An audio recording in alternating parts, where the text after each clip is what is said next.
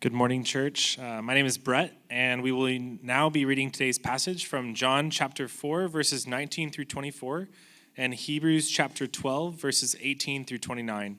Please follow along in your own Bible or on the screen. The woman said to him, "Sir, I perceive that you are a prophet. Our fathers worshipped on this mountain, but you say that in Jerusalem is the place where people ought to worship." Jesus said to her, "Women, believe me, the hour is coming when neither on this mountain nor in Jerusalem will you worship the Father. You worship what you do not know. We worship what we know, for salvation is from the Jews. But the hour is coming and is now here when the true worshipers will worship the Father in spirit and truth. For the Father is seeking such people to worship him. God is spirit, and those who worship him must worship in spirit and truth." And now for Hebrews chapter 12, verses 18 through 29. "For you have not come to what may be touched, a blazing fire and darkness and gloom and a tempest at the sound of a trumpet and a voice whose words made the hearers beg that no further messages be spoken to them. For they could not endure the order that was given. If even a beast touches the mountain, it shall be stoned. Indeed, so terrifying was the sight that Moses said, 'I tremble with fear.' But you have come to Mount Zion and to the city of the living God, the heavenly Jerusalem, and to innumerable angels in festal gathering, and to the assembly of the firstborn who are enrolled in heaven, and to God, the judge of all, and to the spirits of the righteous made perfect, and to Jesus, the mediator of a new covenant, and to the sprinkled blood that speaks a better word than the blood of Abel. See that you do not refuse him who is speaking, for if they did not escape when they refused him who warned them on earth, much less will we escape if we reject him who warns from heaven." At that time, his voice shook the earth, but now he has promised, "Yet once more I will shake not only the earth, but also the heavens." This phrase, "yet once more," indicates the removal of things that are shaken. That is, things that have been made in order that the things that cannot be shaken may remain. Therefore, let us be grateful for receiving a kingdom that cannot be shaken, and thus let us offer to God acceptable worship with reverence and awe, for our God is a consuming fire. This is the reading of God's word.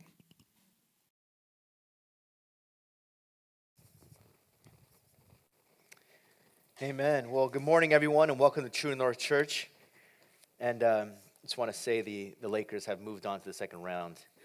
So there is a complete relief knowing that we will either play the Kings or the Warriors. So on to the Western Conference Finals. We will be very excited for that.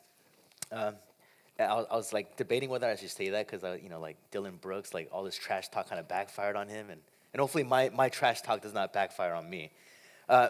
So one of the things that we wanted to talk about, or I want to talk about, is what are some of the childhood memories that you have that really brings the feeling of nostalgia for you? You know, what are some things or events or toys or commercials that really kind of bring you back to your childhood, to a time where things were a lot more free, things were a lot more innocent? You know, I recently watched a video. Someone posted a video online where it was really everything that was happening, or all the good things of the 80s. You know, and some of you guys can relate with me, but there was Garbage Pail Kid cards. You know, if you guys don't know what Garbage Pail Kids cards are, it's like Pokemon cards with a little bit of edge to it. Okay, and those were awesome. You know, I saw a video of a commercial called My Buddy and Kid Sister. If you guys grew up in the 80s, you know that you go, my buddy, and kids, it's so funny. And then there was Teddy Ruxpin. It was a little teddy bear, and it talks. These are all things from the 80s, so you guys, like blowing into a Nintendo cartridge, to start the game, just cuffing your jeans, these are, like the MTV Moon Man, just that, it just brings back feelings of like your childhood. It brings back feelings of like innocence, of the good, like if you grew up in like the 90s or 2000s, you might have different memories. But just watching those things and being reminded of it reminded me of a time when things were a lot like, a lot more carefree, with no real burdens or stresses in life. And I began to think about, well, what was a time when, in my Christian life, where I felt that way about worshiping God, where it seemed like worshiping God came a lot easier. And it was, I was thinking about it, I was like, oh, it was probably like in college.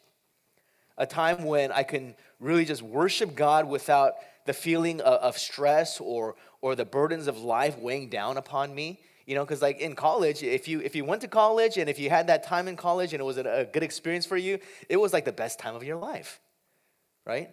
You can play basketball like on a Wednesday at like 9 p.m. and then not be sore and just wake up and then you're like, what do you got going on tomorrow? I got class at 11. It's like no worries, right? And the more I thought about it, I realized that as we grow older and as the responsibilities of life come at us and as the burdens of life come at us, oftentimes the thing that is hindered most is our ability and our desire to really worship God in the way that he deserves and the way that he seeks from us. So there's a book or a kind of a Bible study material called the Westminster Shorter Catechism.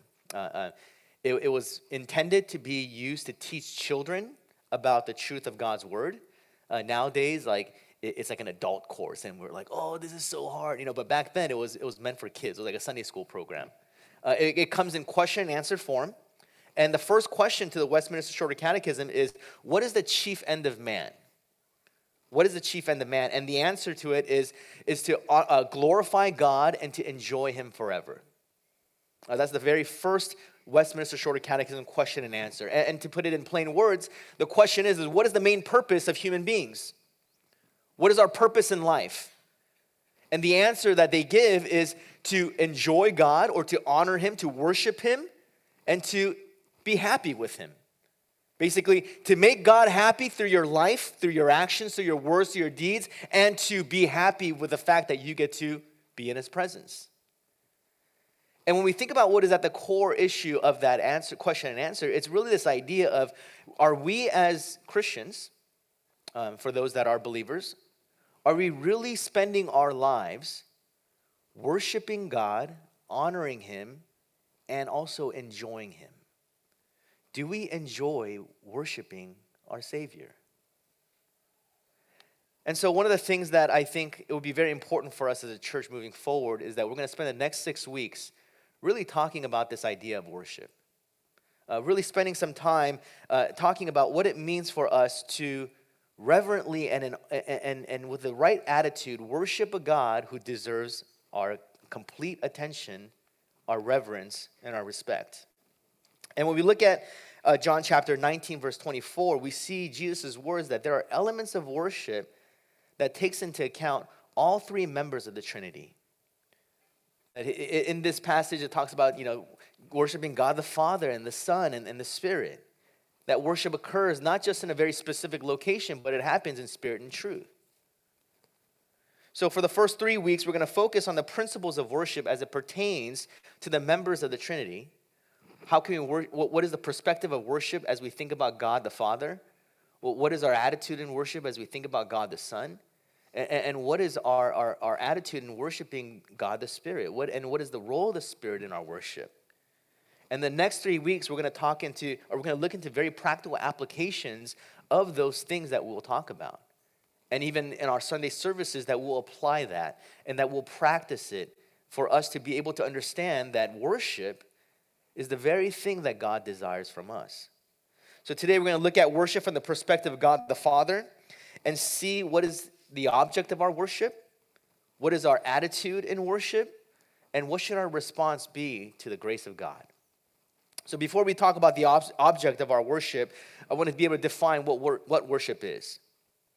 Now, when I ask what is worship, many of us will describe and say it is the act of singing, right? And that's why we call it the worship team.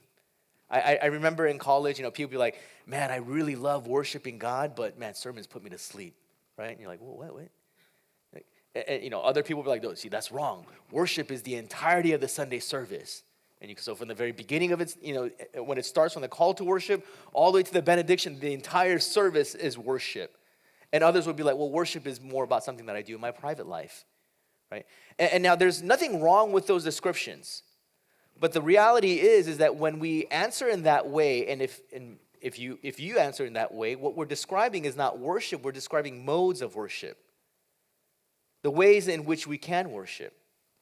But when we say what is the definition of worship, worship is not just singing, though singing is a part of it. Worship is not just attending a service, though that can be a part of it as well. Worship is not just serving God, even though that's part of it as well. But worship is the act of giving honor and praise and adoration to God. It's the action of honoring Him, recognizing and acknowledging His greatness, His worthiness, and authority in our lives. It's the act of expressing our love and gratitude and reverence through singing. It is the act of listening to His truth and His words as the Word of God is made real to us through Scripture. Right? And so we honor God by living a way that is pleasing to Him, by obeying His commands, by serving Him with our whole heart. Right? We praise God by declaring His goodness and faithfulness, and we adore God by recognizing His beauty, His majesty, and His holiness. The fact that He is completely set apart from all of creation. And we do this by expressing an awe and wonder for who He is and what He has done for us. The modes of worship, of singing, of being in service, it can be done privately, it can be done corporately. But the very definition of worship is our desire to honor Him with our hearts, to express our adoration, to express a gratitude for all that He has done for us. Now, the reality is that sometimes it's hard to worship God. Okay? It's difficult because sometimes we don't want to. And not because of anything that He has done, maybe so, but sometimes just because of the things that we experience in our lives. Right? Sometimes the difficulties and stresses and the burdens that are involved in living in this world make it sometimes very difficult to come with a heart of worship. Right? I mean, just maybe some things going on at work. Maybe you're having relational problems. Maybe the very goal that you had placed in your life to go to a certain program or to get accepted into a certain job or to see some advances in your own career or just hoping that, good things happen within your family life. Some of those things, sometimes it feels like someone pulls the rug out right from under you. And then yet we feel that we are expected to come to a place like this and show gratitude and honor and respect and worship and sing and raise our hands, and sometimes it's difficult. And the reason why that might be is oftentimes we have misplaced the very object of our worship and replaced it with something else. Now, when you woke up this morning, what was the driving force behind your decision to come to church? Some of you, it might have been, hey, you know what? It fits my schedule because church ends, pick up lunch, get home, beginning of the Warriors-Kings game. Starts at 12:30, so it's boom, perfect, right? No meetings after church this week, right? Others, we might have done it out of habit. We are used to coming to church. You grew up in church. You came to church every Sunday, and this is something that you do. Others may have come out of duty and obligation. Maybe some of you guys are serving. Maybe some of you guys are teachers. Maybe some of you guys have responsibilities here at church that you have to do. Maybe you have to sing. Maybe you have to do the call to worship. Perhaps you have to be in the back, and you're like, you know what, if I don't come, then it sucks because I'm letting people down. Others may have come because of your children. Like, it's good for my kids to come to church. And I always find that weird because some parents come for their children and not for themselves.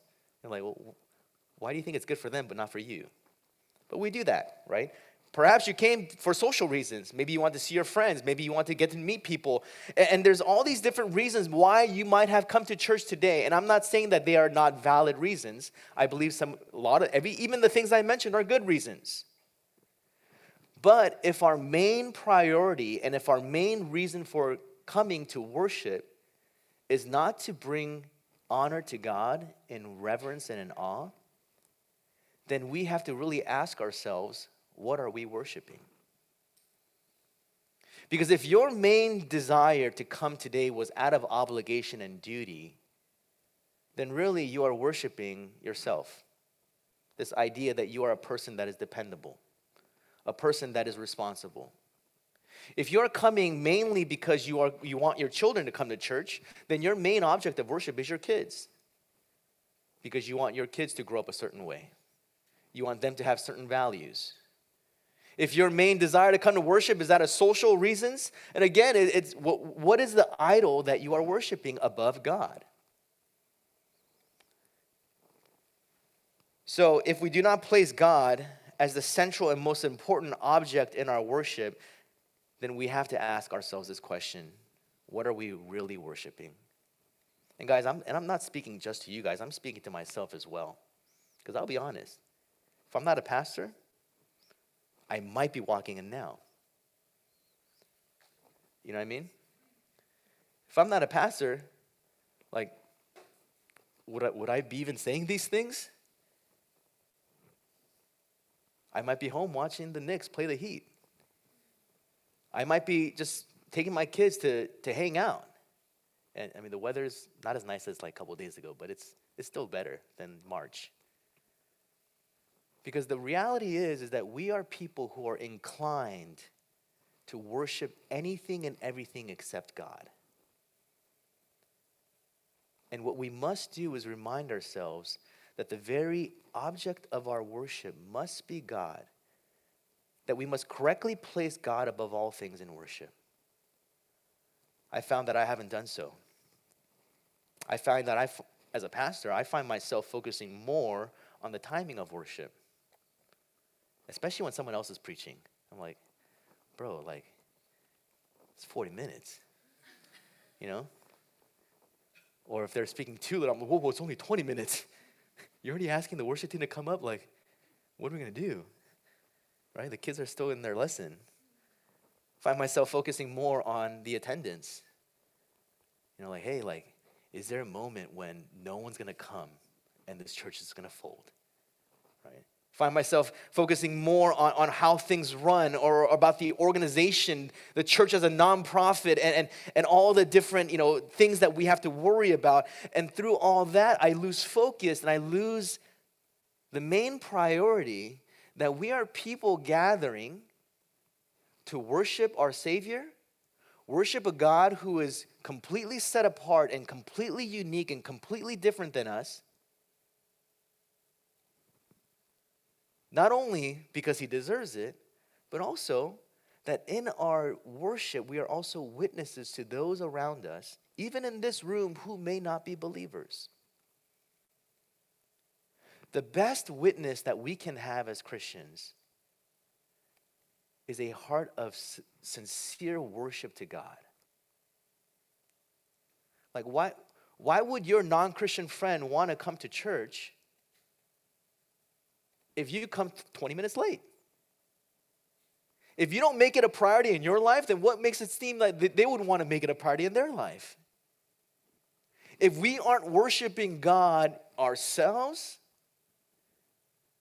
then what right do we have to tell others that they need to repent and worship God too?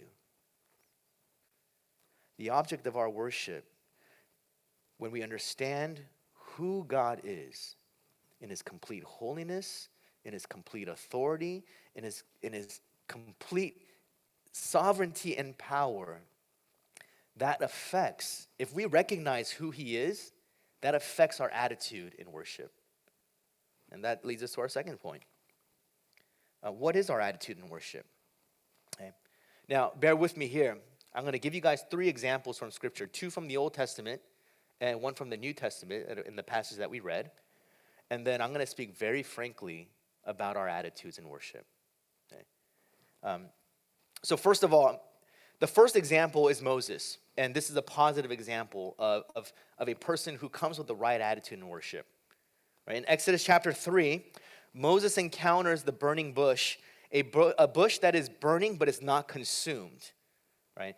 And as Moses starts to approach this strange sight, a voice calls out and warns him to take off his sandals, for the ground in which he is standing is holy ground. Basically, the angel of the Lord speaks to Moses and says, hey, take off your sandals, for the ground that you are standing on is holy ground. And then God announces himself as the God of Abraham and Isaac and Jacob. And to Moses, and we spoke about Moses not too long ago, but for Moses, we understand that he is in a place of complete shame, right? He is a murderer. He has run away from his hometown. He is now a shepherd. And now he encounters this strange phenomena, and he understands that he is in the very presence of Yahweh, very presence of God. And what does he do? It says, and Moses hid his face, for he was afraid to look at God. Moses hid his face, for he was afraid to look at God. He understood at that very moment, he was in the very presence of a holy God. And that in his mind, he's thinking, I'm doomed. I am doomed. And it's interesting because of this very image that God reveals himself to Moses as a fire that is not consuming something. Because we know that fire consumes all things, right? Except it doesn't consume water, does it?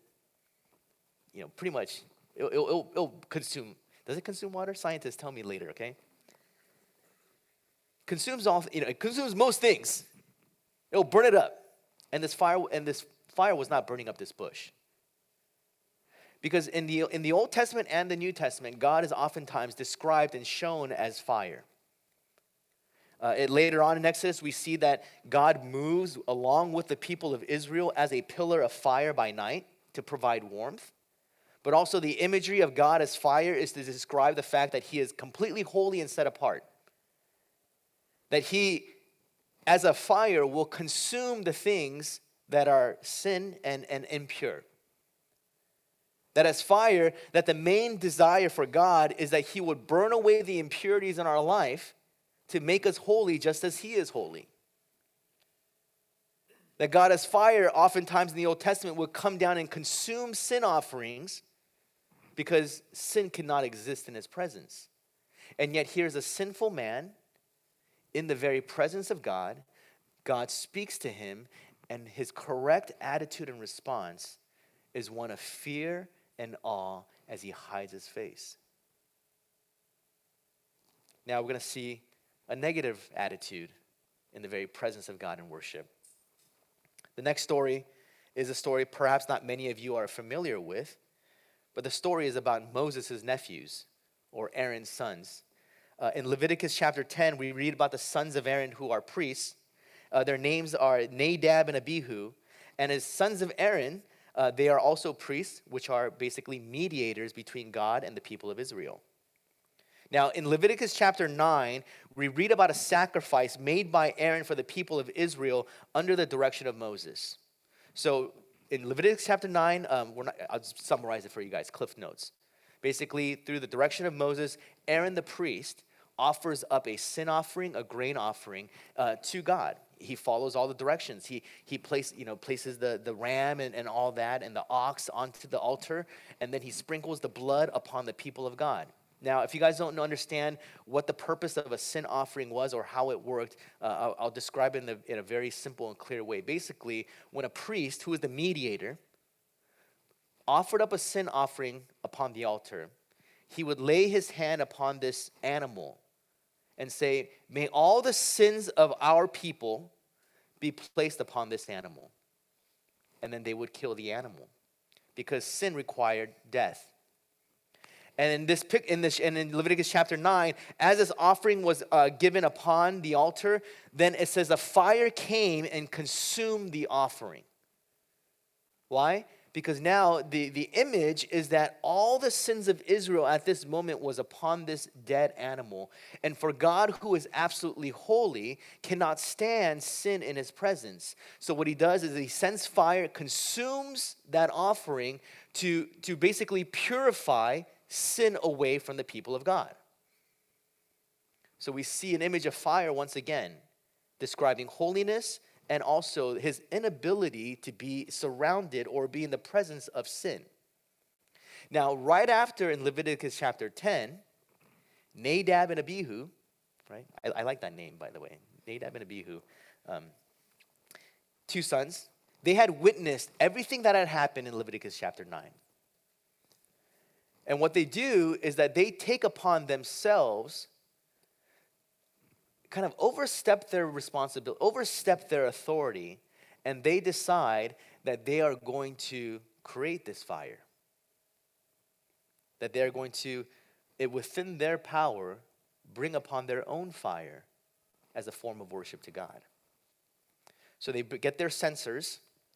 I was like, oh, the Bible has a spelling mistake. They spelled censers C-E-N-S-E-R, right? And then I looked it up, and a censer is basically like a pot where you put incense in, and you burn the incense. So when it says that they brought upon their censers, they brought upon this little incense pot that they carried around.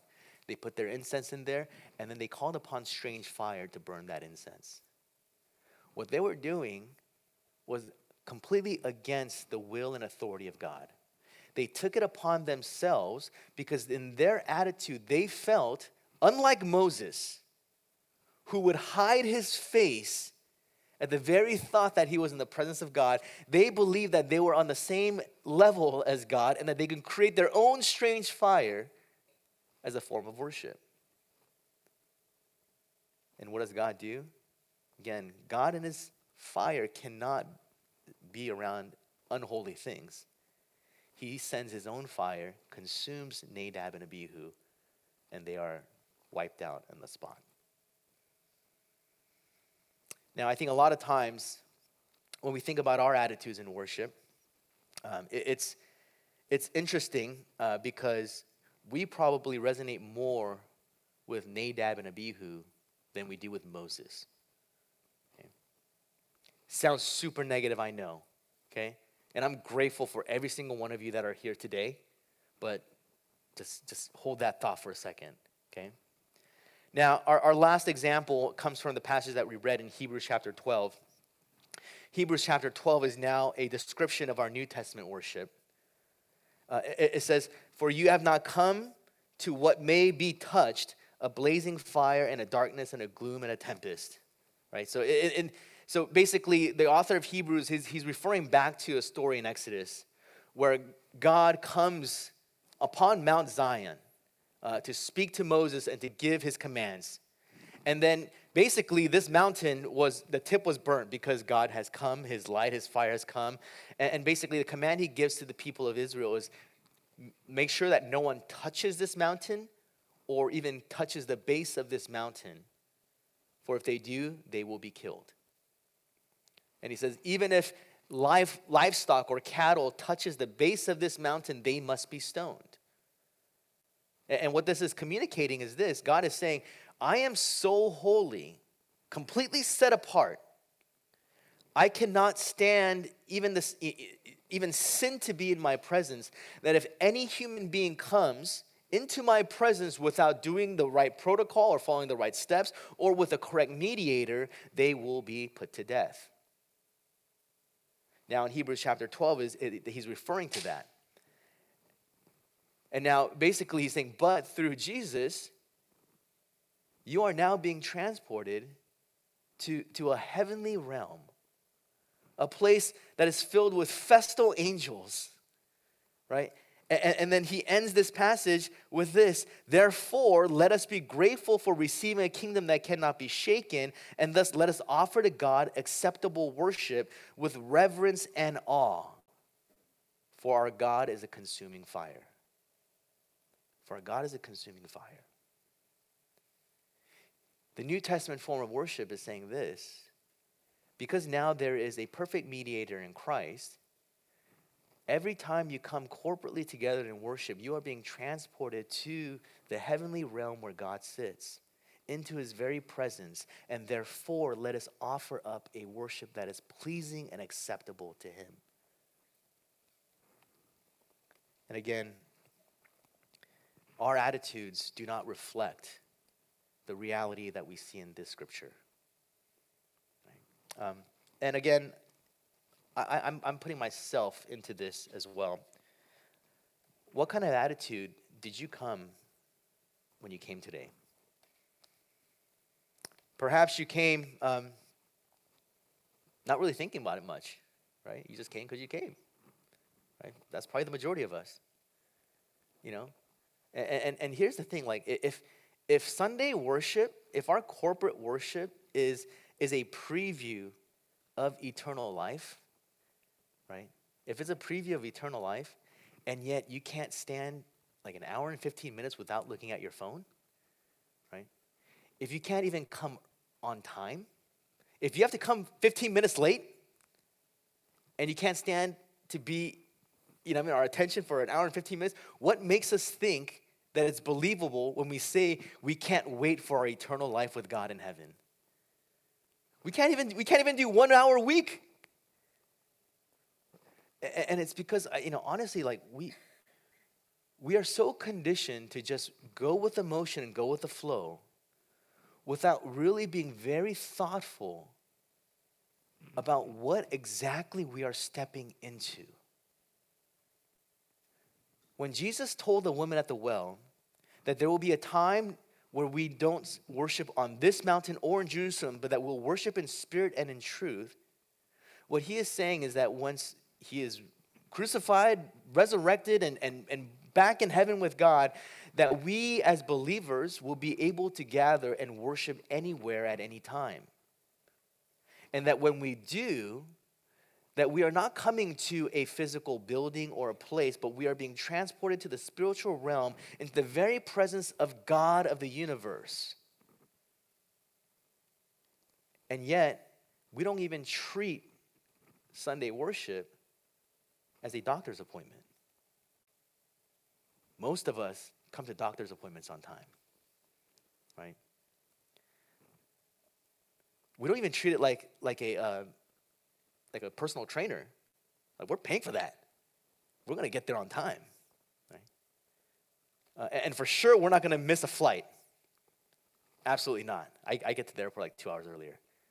And I'm one of those people.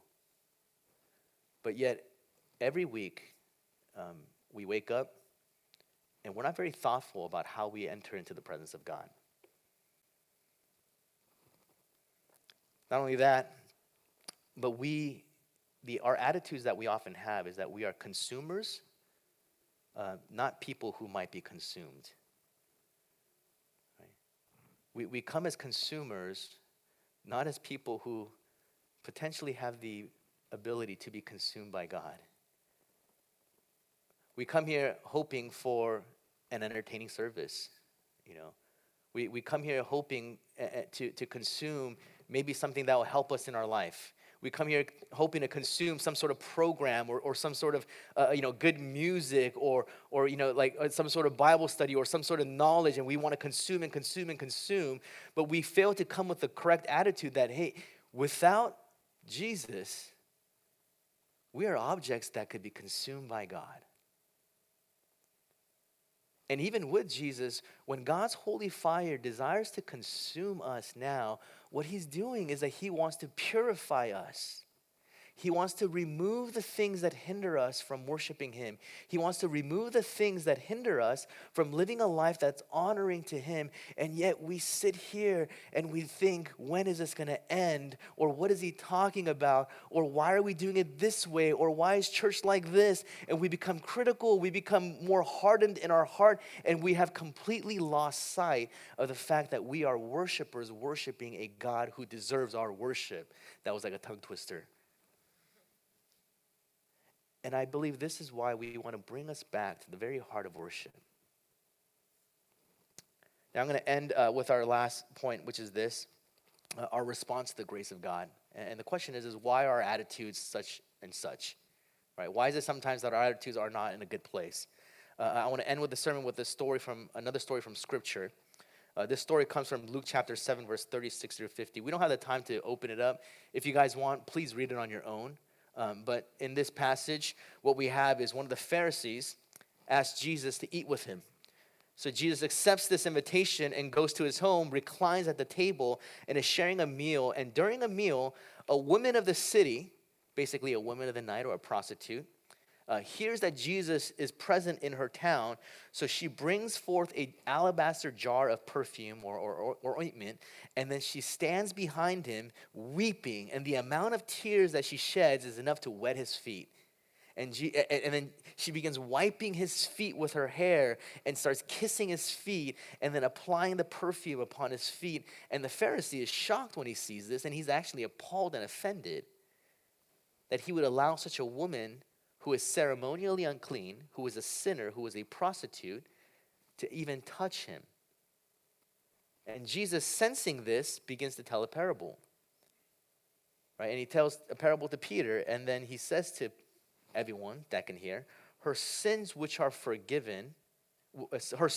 many are forgiven, for she loved much. But he who was forgiven little loves little. Now I want you to, if you might be familiar with this passage, but I want you to just picture with me and imagine with me just the weirdness and awkwardness of this story. Okay, now I'm not Jesus for sure, right? But imagine one of you guys invited me over for dinner. And me and my family. So, my wife Christina's there, my kids are there. And then all of a sudden, this prostitute enters into your home. And then maybe she heard a sermon on the podcast. And then she's like, Jay's here. And then she starts crying, right? I'd be weirded out too. But not only that, but the amount of tears that she cried is like making my feet wet, Like, have you ever, even wet socks is disgusting, right? But someone else's fluids are like soaking my feet, And let's say that I was wearing sandals all day, so my feet are all dusty, And so now it's becoming all muddy and crusty, right? And then not only that, she starts wiping, she's not even doing it. She's not helping, right? How's hair gonna help wipe anything from my feet? And that's gross, right? And I'm imagine the coarseness of the hair, and if hair is kind of touching any part, because I'm not used to hair touching my body anymore, but if hair is kind of on my, I'm what is that, and she's wiping it all off, and then not only that, she starts kissing my feet. My wife would be like, who is this woman, first of all, right? And if you invited me, you'd be like, who is this woman and what is she doing? And then she brings out the most expensive bottle of perfume or cologne, cool water cologne, right? And starts pouring it on my, if you laughed, I know how old you are, okay? And starts rubbing it on my feet. That's a weird picture, right? Absolutely weird picture. A picture of someone who is completely uninhibited in what she desires to do. A picture in someone who is so moved that she is in the presence of her Savior, that she cares little to nothing about what others may think of her. A woman who is in a place where she understands the amount of grace that she has received because she knows that she is a sinner. On the flip side is the Pharisee. And if I was in this position, I was watching this, I'd be like, dude, Jesus is whack. He is weird. I'm rolling with the Pharisees, right? Because he is a person of status. He is a person of religion. He is a person who is conducting himself in a proper way. And yet here's this Pharisee who invites Jesus to his home and yet has an attitude of entitlement.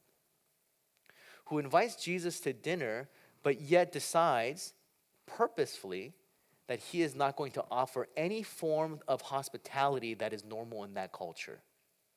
He did not offer him any water for his feet. He did not offer him, this woman is anointing him with oil, but he did not offer any oil to Jesus. And that might sound weird, but back in those days, hot and dusty, oftentimes when you enter into someone's home, not only do you offer water to wash their hands and their feet, but you also offer oil to kind of like lotion, to kind of rub on the dry spots of your skin as a form of comfort. And yet this Pharisee did none of those things. Not because he didn't have it. He's a wealthy man, enough they could recline at the table together and eat. But he had an attitude of entitlement. Like, Jesus, you should be happy that I invited you over. Because there's a lot of people in my camp that don't like you. And perhaps I can be that mediator for you. Perhaps I can be the one that can invite you and we'll talk. And hey, maybe I can help you out a little bit.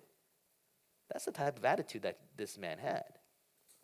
The woman, on the other hand, responds to the grace of God appropriately because she understood the amount of grace that she received. Our attitude in worship oftentimes is directly tied to the amount of grace that we feel that we have received. If you feel that you need little grace and forgiveness from God, that will be reflective upon the attitude of worship that you have.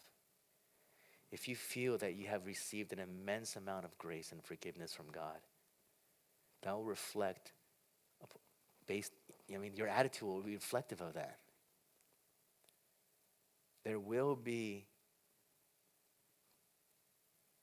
a heart of worship that is completely unhinged and uninhibited by our surroundings. Now, I'm not saying that, our worship needs to look, crazy and that, people should be crying every Sunday and like jumping up and down. I think it begins with the little things. It really does. Like, when we worship, when we sing, are you actually singing? And don't tell me you're not singing because you're not a good singer. Because I've seen some of you guys go to karaoke bars, right? And you sing in the car. You'll sing in the shower. We all have the ability to do so. We're worried about what other people might think about it, though, right? Don't tell me that you are unable to come to church on time, okay? And parents, I know, I got kids. They're always on time for school, right? They're always on time for school. My kids have never been, they've been late once. Don't tell me that you can't come to church on time because you go to work on time. You're willing to wait an hour and a half to eat at Ramen Nagi. You know what I mean? We're willing to do all these things. It reflects the fact that perhaps we need a constant reminder of the amount of grace that has been given to us. And for those that are still struggling with their faith or maybe have a lot of questions about faith and like I speak to you in this way. You guys are here because you want to know. You want to learn. And I apologize if the attitude of those that are believers have been less ideal than what you imagined. Because that's unfortunate. It really is. So as we continue on, not only in this sermon series, but just even in our daily lives, I hope that this sermon series will really bring us back to the very chief end of all human beings, the very purpose of our life, to glorify God and enjoy Him forever. Let's pray.